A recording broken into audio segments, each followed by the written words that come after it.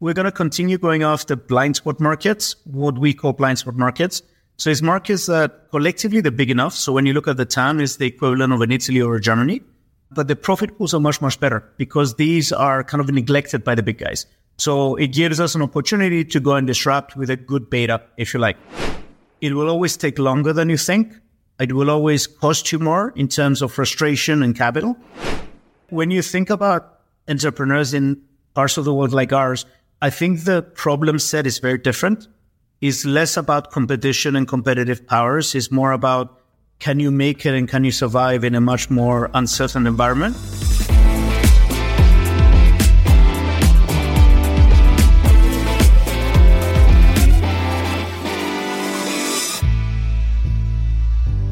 Hello, everyone, and welcome to FinTech Leaders, coming to you from New York City. I'm your host, Miguel Armaza, and I'm a co-founder of Gilgamesh Ventures, a venture capital fund that backs early-stage FinTech entrepreneurs in the US, Canada, and Latin America. If you enjoy this conversation, I invite you to leave a review on Apple Podcasts, Spotify, or wherever you get your show so more people can learn about FinTech Leaders. You can also check out past episodes on our Substack. In this episode, we head all the way to Athens, Greece. I sit down with Alexis Pantazis, co-founder of Hellas Direct, a full-stack insurtech with operations in Greece, Cyprus, and Romania. Launched in Athens about a decade ago, Hellas Direct now generates over $150 million in annual revenue and has raised $56 million of equity and debt from Portage, Third Point, the World Bank, Endeavor Catalyst, and many other great investors. In this episode, Alexis gives us a masterclass of what they've learned from launching new products and countries over the last decade, their strategy of going after blind spot markets to increase market dominance and reduce competition, dealing with fraud, why it's so important to modernize the insurance industry, and a lot more. Alexis, welcome to FinTech Leaders. What's going on? Joining all the way from Athens? Yep, currently in Athens. Hi, Miguel, long time. I think last time we spoke, there was this thing COVID going around. So it's good to reconnect. And thank you for hosting me at FinTech Leaders. Fantastic to be here. Absolutely. It's an honor. I very much enjoyed our last podcast back when I was with Wharton FinTech. So excited to hear about all the good things that have been happening for Hellas Direct and for you guys. So let's just jump right into some of the learnings and some of the action that's going on, because you've been building the company for over a decade, and maybe you can tell us a bit about that timeline. But when you started, not a lot of companies were looking to modernize the insurance industry. InsurTech, I'm not sure if it was a word back then. So there was debate whether there's an E or no E in InsurTech back then. Has that debate been settled? I don't know. I have no idea. Like the Oxford comma in English. But by context, and just kicking off the discussion, some of the audience probably don't know who we are, so I'll give you a little bit of background there. Together with Emilios, my co-founder, we started Hellas Direct back in 2011. The thinking at the time was very much a contrarian play. We were both working in finance in London. We met at Goldman Sachs. We started getting the itch of entrepreneurship and starting your own thing at the same time. And I think we've been very fortunate to do that. And the opportunity that we saw was that the whole, I would say, Southern Eastern Europe region was about to blow up. You could see that Greece was getting at the beginning of the financial crisis. That crisis ended up being the longest and deepest financial crisis in the Western world. And a lot of the economies around here, whether it's Romania, whether it's Bulgaria, whether it's Macedonia, all of these markets were more or less geared up on the Greek economy. When you look at banking, energy, telco, they were all Greek. So when we saw that with Emilios, we're like, okay, this is going to blow up. This is potentially an interesting disruptive opportunity here. Emilios, by background, is an actuary. He was always in insurance. I was on the principal side of the firm, but I had very little to do with insurance at the time. So the thesis was very simple. Coming to a market that is about to go in disarray, bring fresh capital, set up a clean operation from scratch with no legacy sins, no investment losses of the past, no legacy technology systems, leverage, if you can, on technology and data in order to become a better underwriter. And from our perspective, become a fully regulated insurance company. And along the way, we've done a few things right. Like any startup, we've done many things wrong. And from our perspective, lessons, I guess, in the early days, and then we'll come back to the later days. In the early days, timing, you can never get it right 100%, but having a good understanding of the trend lines rather than the headlines, as they say, is probably a good thing. For us, the fact that we brought fresh capital in the market in disarray was definitely the right thing to do. You can always argue that we maybe were a little bit too early, but I think we were fine in the longer term. The second decision we've taken right, we brought in and we built our own technology. We looked at any off-the-shelf solutions at the time. This was, as you said, early days in insurtech. There were not that many flexible companies out there to work with. And most of the solutions that existed were really legacy systems of insurance companies that existed that they were trying to just offload them or sell them as a service or something like that. And I think one of the right decisions we've taken was that it's such a volatile market and technology is changing so fast that you need to control this. And this needs to be an asset, a competitive strength of yours. So building our own technology was difficult because neither of us is a technology guy, but we became technology guys. But I think that's something that was definitely a right decision. And the third one, if I were to identify a third one, was from our perspective, we realized early on what we shouldn't be doing. And in the case of Greece, trying to do too many things at the same time probably is a distraction. So we said, we're going to start with auto insurance. That is 80% of the market. Don't try to do life and health and complicated stuff at that point in time, and try to become fully vertically integrated and very, very solid on your full stack as it became later. No. Now, on the learnings, on things we did wrong in the beginning, we're quite dogmatic coming into the market that we're going to be a direct player, go direct to consumer. That's obviously the most efficient way of getting to consumer. You collect a lot of data so you can do better pricing, but you have to respect distribution idiosyncrasies in every market. So right now we're distribution agnostic, and we realized that early on, thankfully. So 2-3 years after we launched, we got onto aggregators. We're now dominating the aggregator space. We then got into physical brokers, physical distribution networks. About 75% of the distribution in Greece is still with these guys. And we said, let's treat them as clients. Let's digitalize them, use data to give them a better service, a better offering, and let's work with them to the point that we've actually invested in some of them. So we're doing a mini roll-up of brokers like Intact does in Canada. Other things that we've done wrong and we learned from fairly quickly is that in a volatile economic environment like Greece, at the time you had unemployment of more than 30%, a drop in GDP of 30%, youth unemployment more than 65%. When you look at these metrics and you compare them to Latin America, you typically had a coup d'etat and a change in government. So there was obviously debate about Brexit and Greece exiting the European Union at the time and, well, more specifically, the Eurozone at the time. When you're dealing in an environment like this one, you cannot just take too many risks in spending money left, right, and center. So your unit economics need to be solid. And I think one of the key learnings from the very beginning is that we would never make it unless we became very, very, very good underwriters. So our loss ratio, when you look at it in the last 4 or 5 years, even if you exclude COVID, is in the 50s and 60s, which is when you compare to other insurtechs out there that keep reporting above 100% loss ratios, we are going after profitable markets and we're trying to be operationally more efficient. So where are we now in our journey? With regards to Greece, we're probably the 6th largest player. Most of our competitors are big players like Allianz, like Groupama, Generali, some private equity, CVC, both one of the biggest insurance companies here. So those are the people we compete with. On the product side, we've launched home insurance as well. So we're following the consumer and what they need, especially in markets like Greece. You probably saw it in the news. There's a lot of fires going around, wildfires, there's flooding, there's earthquakes. Turkey had a nasty earthquake at the beginning of the year. So I think from our side, we want to get more and more into that. It's part of the whole climate change theme that we see taking a view in the insurance and insurtech world. And we've recently expanded internationally. So we've gone to Romania in November last year. We're going to continue going after blind spot markets, what we call blind spot markets. So it's markets that collectively they're big enough. So when you look at the TAM, it's the equivalent of an Italy or a Germany. But the profit pools are much, much better because these are kind of neglected by the big guys. So it gives us an opportunity to go and disrupt with a good beta, if you like. So, Alexis, when you look at other markets, especially in fintech and insurtech, oftentimes what happens is you have a new technology company that injects some innovation into the market, and then it kind of forces the rest of the market to catch up in some aspects at least. Have you seen some of that with your competitors, with the incumbents in Greece? Has the market changed in some way over the last decade since you've been going at it? I mean, hopefully we have served as an example and a role model to some of the innovation that came through. But pragmatically speaking, in markets like Greece, markets like Cyprus, Romania, the markets that we're going after, we're de facto the only digital enhanced player. So when you think about the competition, is more incumbents.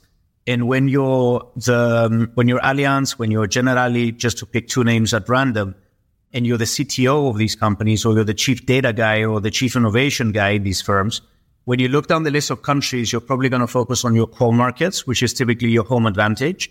And you will also look at markets like Brazil, like India, fast growth, markets that can really make a huge difference to analysts globally.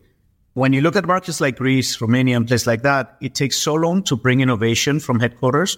And it's not as straightforward as just plugging in a platform and rolling it out. So I think a lot of people have realized that it's very hard to catch up with a regional player like ourselves. And I'm not saying that by no means in an arrogant way. I'm just saying it in how paranoid we were early on that Allianz would wake up one day and they would do this and we're gone. But in reality, you see that locally we can compete face to face. We would never had the guts to go and compete with them in Munich or in Trieste or whatever. But from our side, I think in the markets that we operate in, we feel that we've managed to introduce some innovation, which is very hard to compete against. One of the examples to give you, we were probably the first company in Europe that introduced insurance by the day. This was a need for our consumers because they couldn't afford to pay the whole year. It was, as we said, the deepest financial crisis. So we said, okay, well, how much money do you have in your pocket? You have 32 euros. 32 euros is good enough to buy 37 days of insurance. So we literally had a bar that you selected number of days. Nobody else could do that, right? They didn't have the technology to be able to cheapen the cost of renewal, the reminders, and this and that, the other, to break down the unit of insurance from 1 year or 6 months, depending on the geography, to 1 day. Now, when you start looking at things like that on the claim side, we've done a lot of work on the claims. A lot of insurtechs, especially in the US, that will typically outsource claims.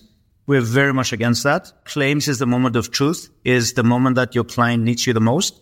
And ultimately, that's the promise that we made to them, that when you crash, we're going to be there in the simplest form of it.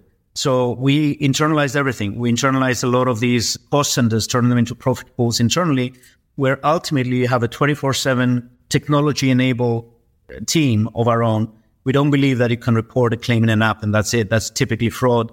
But these guys that answer the phone, they have a lot of technology on the fingertips. And from then on, we had to connect all the repair shops in Greece. We've digitalized the whole marketplace. We have about 3,000 repair shops sitting on our proprietary platform. So when you think about the innovation we brought into the market, I think we always kept pushing the innovation boundary a little bit more. How quickly others follow, I think really depends on leadership and ability of headquarters to support them locally.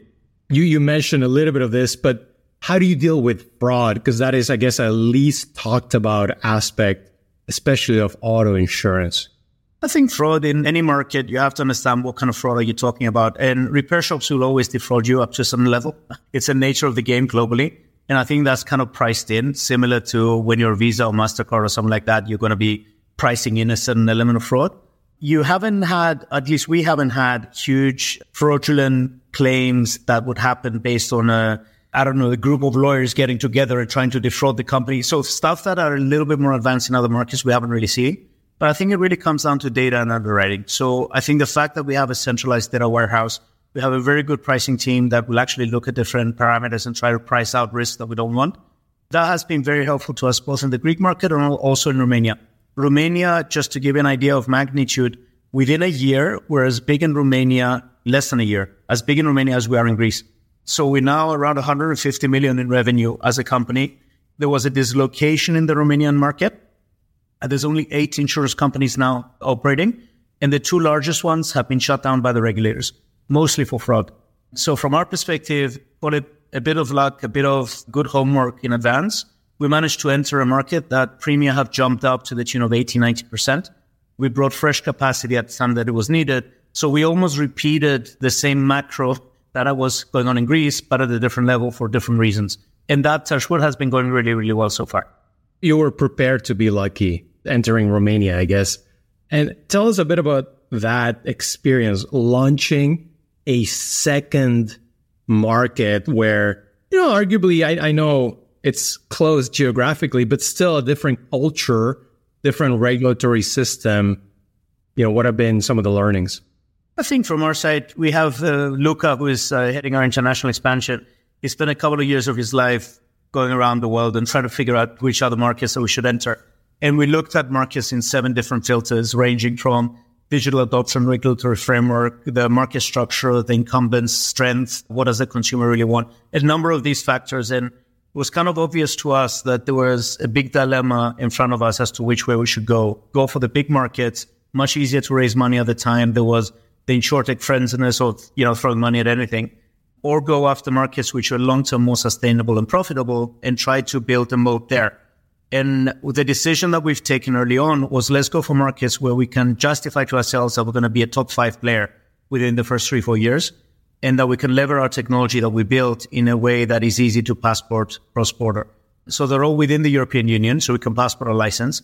The technology, you never know until you try it, how transferable it is. I would say we're 80 or 90% transferable. And the only thing you really need to build locally is your claims team. Obviously, with the same infrastructure that we have in Greece and Cyprus, we invested a lot of money into that.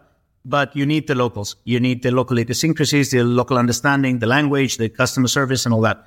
But let's say pricing or regulatory reporting or asset management or other functions that you would do, including building your own tech, you can centralize that and you can do them out of anywhere. So back to your point, what were our observations? I think from a top-down, again, similar to the learnings from Greece, timing matters. You can never get it perfectly right, but timing does matter. You need to be in a market that you feel that the regulators are actually doing a good job. Because if you see somebody who's undercutting prices all the time and there's no repercussion on them doing so, if it's done in an anti-competitive way or fraudulent way, then obviously that's not a market that you can see yourself earning some market share with in a justifiable profitability way. But if it's a market where you just saw the regulator shutting down 2 players, that's usually a good signal. We saw the same in Greece when we were looking back. So back to your point, I think there's a macro picture and a micro picture.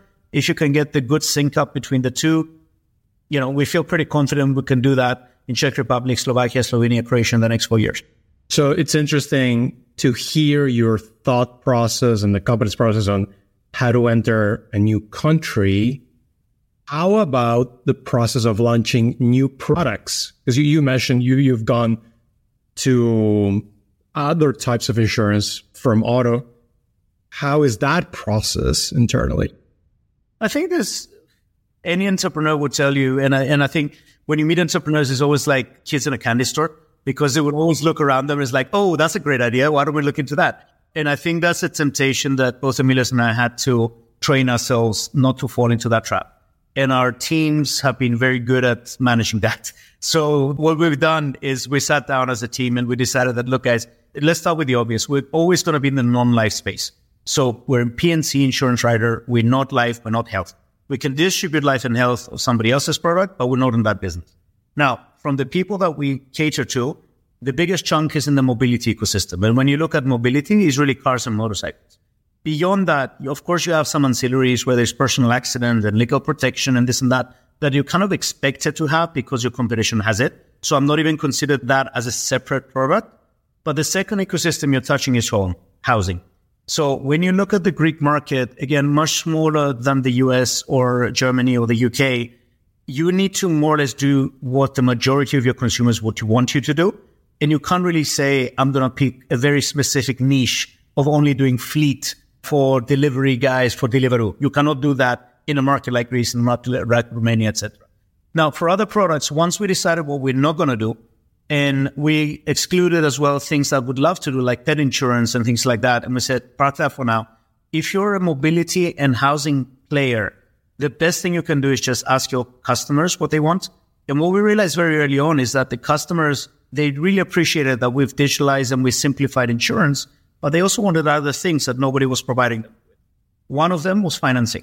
When you think about the Greek market, because of the deepest and longest recession we talked about, the Greeks haven't replenished the car fleet. So the average car in Greece is 17 years old. The average one in Europe, just to give you a perspective, is 12. When you look at Germany, it's about 7. So when you look at that from a Greek perspective, they would have frequent breakdowns because the old banger has not been fixed for a long time.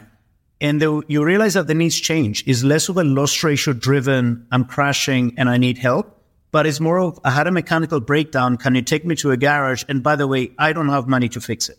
And that's 2/3 of the Greeks. And to be fair, the unforeseen expense of $700 is actually the same with the US. So you get a random American and you say, do you have $700 unforeseen in this month's budget? 2/3 of the Americans will say, I cannot make ends meet until my next paycheck. So there's an opportunity there to offer financing solutions to the consumer. And given that we do control in a fully vertically integrated way the customer journey, it was very easy for us to say, hey, you actually had a breakdown. Why don't I take you to a garage? I've got 3,000 digitally connected garages. I'll take you there. Why don't I take you there and actually give you financing to fix your car? And while you're at it, why don't we think about fixing your tires because they're old and scruffy and maybe that will cause an accident? Why don't we think about, fixing some scratches you have? So we started offering financial solutions or credit from different balance sheet providers, different banks, local and international, to the consumer. Very similar to what I guess Creditas does in Latin America. So for us, we realized that rather than expanding aggressively into more and more insurance products, you need to think of your world as insurance, assistance services, and financial solutions, and be the ecosystem player, be the glue in between. And in most cases, financing is what's bringing everything together because the banks are so slow and so backward in being able to deliver that last mile service, especially for small tickets. So we're now getting into car financing. We're getting into financing for your road taxes, you're servicing your car. And we have built that last mile interface. The consumer already trusts us. So we've connected those two worlds. Love it. So you're starting to build an ecosystem. Alexis, here's a question that for you, I'm sure the answer is very obvious. But why is modernizing the insurance industry so important? I mean, insurance is one of the oldest industries in the world. And I think people find it hard to capture the need for insurance sometimes. You look at home insurance as an example, only 16% of the homes in Greece are insured, despite the fact that we're in a seismic zone between two plates. There's earthquakes every now and then. There's fires and floods every single year. And yet again, people don't really appreciate the concept of risk pooling and bringing things together and all that. So in many cases, the government, the state will step up and saying, you, the citizen, cannot evaluate that. I will do it for you. I'm making it obligatory, like the case of driving a car. Now, why is it important to modernize? I think the world is changing. It always is.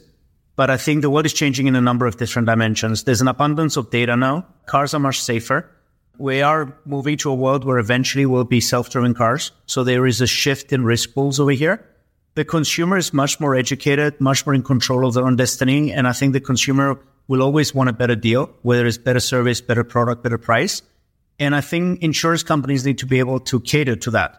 One of the things I blame our industry in having done, especially companies that were born in the previous century, is that they forgot that they're here to serve their clients. They forgot that insurance at the end of the day is like any other product, and you, the consumer, has a choice to go anywhere they want to go. So they outsource the customer service function to independent brokers, to call centers, to whatever. They outsource claims, which is the moment of truth, and that's what I still can't get my head around. And they became effectively lazy, passive asset managers. And in some cases it works, especially in risks that are not that frequent and all that. But when you're dealing with motor insurance and somebody maybe on the side of the street having just crashed with two kids that are crying and somebody who's injured, you better be there. So I think back to your point, why is it important to modernize insurance? I don't think it's important to modernize insurance for the sake of it, technology for the sake of technology, but it's important for the sector to catch up with some of the trends that other companies, whether it's Netflix, Google, Meta, Spotify, whatever, have already done in their worlds.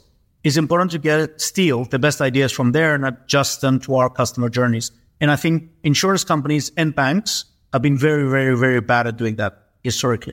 And clearly this story has resonated with investors. I know in the past we've talked about kind of a little bit of your journey of raising capital, both from European investors, but also global investors from outside Europe.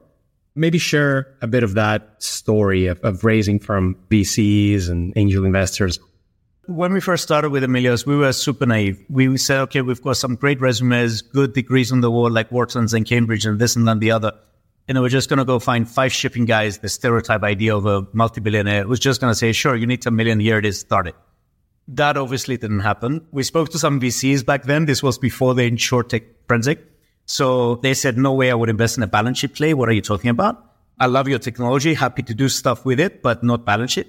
And at the time, we ended up with family offices. And again, to put it in the context of time, our first slide for our investment deck when we're starting was Greece is screwed. Here's a bunch of broken eggs as a visual. And we're here asking for 10 million to go to a country that is not a country because we're both from Cyprus, we're not even from Greece. And we're here to transform an industry that has never been transformed in this side of the world. Now, after that, thankfully, Greece started getting in a little bit of a better shape through time. And we obviously had a track record. We had good reinsurance partners, Munich and Swiss. We started showing good numbers. So we were fortunate enough, other than the brave few family offices in the beginning, to start getting more institutional money. So through the years, we had Third Point, we had the Power Corporation of Canada, the IFC, the EBRD. In total, we've raised 56 million, combination of equity and debt. We're now doing another round. We're very close to, I guess we are break even already across the board, including all the technology investment that we've made through the years. So we're in a very good shape now for our next leap. And now we're fundraising as we speak. And I think now it's more the private equity-ish or late stage kind of investors that are looking at us. And I think that's a very exciting time for the company. Insurance is not a global play, just to put that on the table. Something we love the Lemonade guys, but we disagree with them on a few things, with John Peters in particular, on the global domination play. I think when you look at insurance, it's probably a regional play. Even if you look at some of the global powerhouses like Allianz, they grew through acquisitions. They did not grow organically in every market. Lemonade has been in Europe for 4 years now. They have about 4.5 million in revenue in GWP. I don't think you can just come with an app, with an approach and saying, it would be arrogant of us to say, we're going to go to Nigeria from Greece and capture the market. So you need regional, local players. And I think that's the way we see it. So for the next 5 years, we have a very specific target of which markets to go in, minimum 5% market share in every market, and what we aspire to be before either we float or at that point in time we'll consider our options. So you mentioned the region, and we're talking about Europe, of course. I've had the good fortune of talking to a number of European founders over the last year, thinking of people like Alex Prout from Konto, Christo Borisov from Payhawk, this amazing unicorn from Bulgaria, and many others. And we always talk about kind of the advantages and disadvantages of building in Europe. And I know it's a little bit unfair because you've never built a company in the US or China or Brazil, but still you get visibility. So, maybe share a bit about what are some of the advantages of building in Europe and also what you wish was different. I think entrepreneurs around the world, and through Endeavor in particular, both Emilios and I have had the privilege, and we've been lucky enough to speak to many, many different entrepreneurs around the world. I think entrepreneurs, each one of us follows their own journey and they have their own challenges, right? I think the challenge of building business in the US, especially Silicon Valley, in a much more competitive market with very smart people around you, losing talents to better players or to people willing to bid you out and things like that probably is very high on your list. When you look at markets like Greece, we're an employer of choice here. We have 50 developers. It's very difficult to see them leaving for a local competitor. So again, you compare the problems that we would face versus the problems that somebody would face in other markets like the US or more advanced markets. I would say, I think they're very different in their nature. Now, obviously, you have, when you're building a regulated business like insurance or a bank, you need to make sure that the regulation is there and is set in stone and is black and white. So it's not a gray zones or anything like that. And that was probably the biggest challenge that we had to build, to make sure that we're comfortable with the regulatory framework. Once you do that, understanding what are the risks that you face with, one of the exercises that we've done with the team here was when there was a discussion about Greece exiting the Eurozone, and we sat down and we said, what happens if? And we tried to do all the sensitivity analysis around that to inform our board and shareholders and whatever. We actually realized that although ethically we never wanted Greece to exit the Eurozone because we think it's the right thing and Greece needs to belong in Europe and we're very much believers of that, capitalistically speaking, it would have been the best thing ever for us because your liabilities or your claims would have been converted to drachma, which would significantly deteriorate versus the capital that you already have in euros, which is a much higher currency. So again, when you think about entrepreneurs in parts of the world like ours, I think the problem set is very different. It's less about competition and competitive powers. It's more about can you make it and can you survive in a much more uncertain environment? Lessons that I would tell to myself 5, 6, 10 years ago would be, it will always take longer than you think. It will always cost you more in terms of frustration and capital. But once you set up in this side of the world, a business like Last Direct, you are much more entrenched than if you are in a much more competitive side of the world. So I think those are the key learnings that we had in building a business here rather than the US or the UK.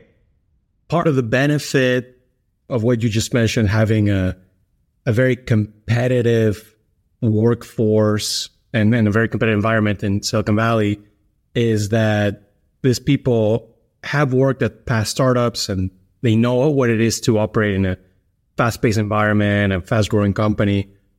In markets like Greece, and I've seen this also in places like Latin America, that's not really the case. You have to train people. How has been that part of the business, bringing people on board, keeping them laser focused on the mission? Maybe just talk a bit about that. Look, there was this database, kind of an interactive database that was distributed by Sequoia a few weeks ago, showing different geographies and where they rank well in AI and technical skills and all that. Greece, we've been blessed with some very good engineering talent. I think what we haven't really been trained, as you said, is the experience of having worked elsewhere. So companies like ourselves, companies like Workable or Viva that was recently sold to JP Morgan, we had to learn the hard way, which is you make mistakes, you fail, you fall down 7, you get back 8, and you try to learn, right? So for us, reading a bunch of books about how more advanced companies have done so, you're a little bit in the blind. That being said, because you're one of the first movers or one of the established players here, you are considered an employer of choice, best workplace, this and that and the other. And you have the benefit of a lot of people generally want to live in a market like Greece, in a place like Greece, just because of the weather, because of the people, the Mediterranean lifestyle, especially post-COVID. I think we've been quite fortunate that you have a lot more loyalty in the people that you have. So back to your point, we have to learn things the hard way. It's part of our culture to fail fast.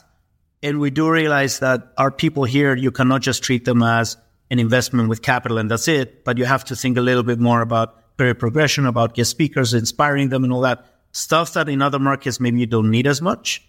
But a lot of it here is you're building a professional football team. You have to be encouraging and shouting and rooting and at the same time, or be both a coach and a player at the same time. So Alexis, before I let you go, and then by the way, you've made me want to be in Greece right now during the summer. So, but before I let you go, what's next? I think you've kind of given us a hint of what's to come, but what's your vision? What's next for the next few years? Look, I think for us, we want to be the leading digital-first insurance company in this region. And when I say this region, is these underserved markets that are ignored by the big guys. When you speak to most of the strategics right now and you say, hey, what do you think about Greece, about Romania, about Portugal, whatever, most of these guys will say, yeah, let's talk about it in 5 years because right now I'm busy with whatever bigger market. So that's a huge opportunity for us. There's waves of capital coming in and out of this market. And if you catch the wave right, you can make disproportionate returns. So from our side is focus on continuing building a platform, continuing expanding to new markets, be respectful of the idiosyncrasies of every market, especially with regards to distribution. In some cases, it's aggregators. In some cases, it's brokers. Figure out what is your real edge and what you do. And if you can do that, can you see Last Direct being close to €1 billion in premia in the next 5, 6, 7 years from now? With a little bit of luck and a lot of hard work, I think we'll get there. And when you look at that, again, we do feel the duty in a market like Greece to pass on and pass back a lot of the knowledge or the expertise, or a lot of the people that we leave at Last Direct by then will go start their own businesses and all that. So we do see a mini PayPal mafia kind of effect being done at a micro level.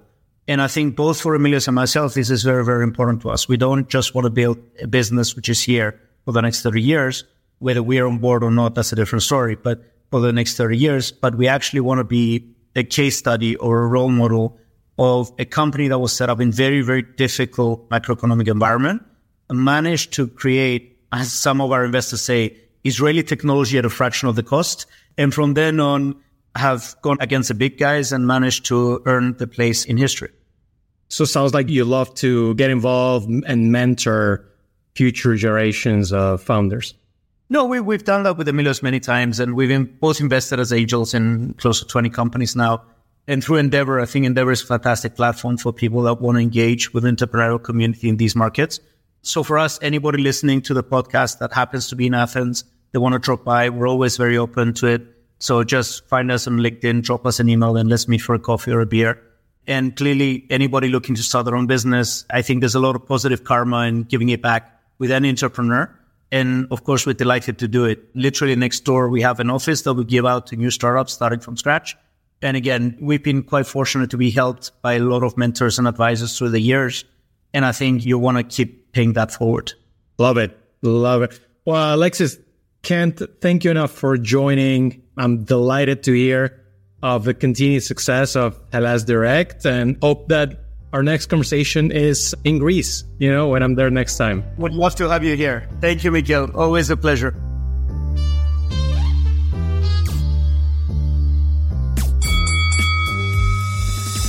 Thanks for tuning in, and I hope you enjoyed this great episode with Alexis from Hellas Direct. If you want more interviews, make sure to subscribe, follow, and leave a review on Apple Podcasts, Spotify, or wherever you get your shows. It helps and means a lot. And if you have any suggestions or thoughts about the show, just drop me a line on Twitter or LinkedIn. Signing off till next week, I'm your host, Miguel Armasa.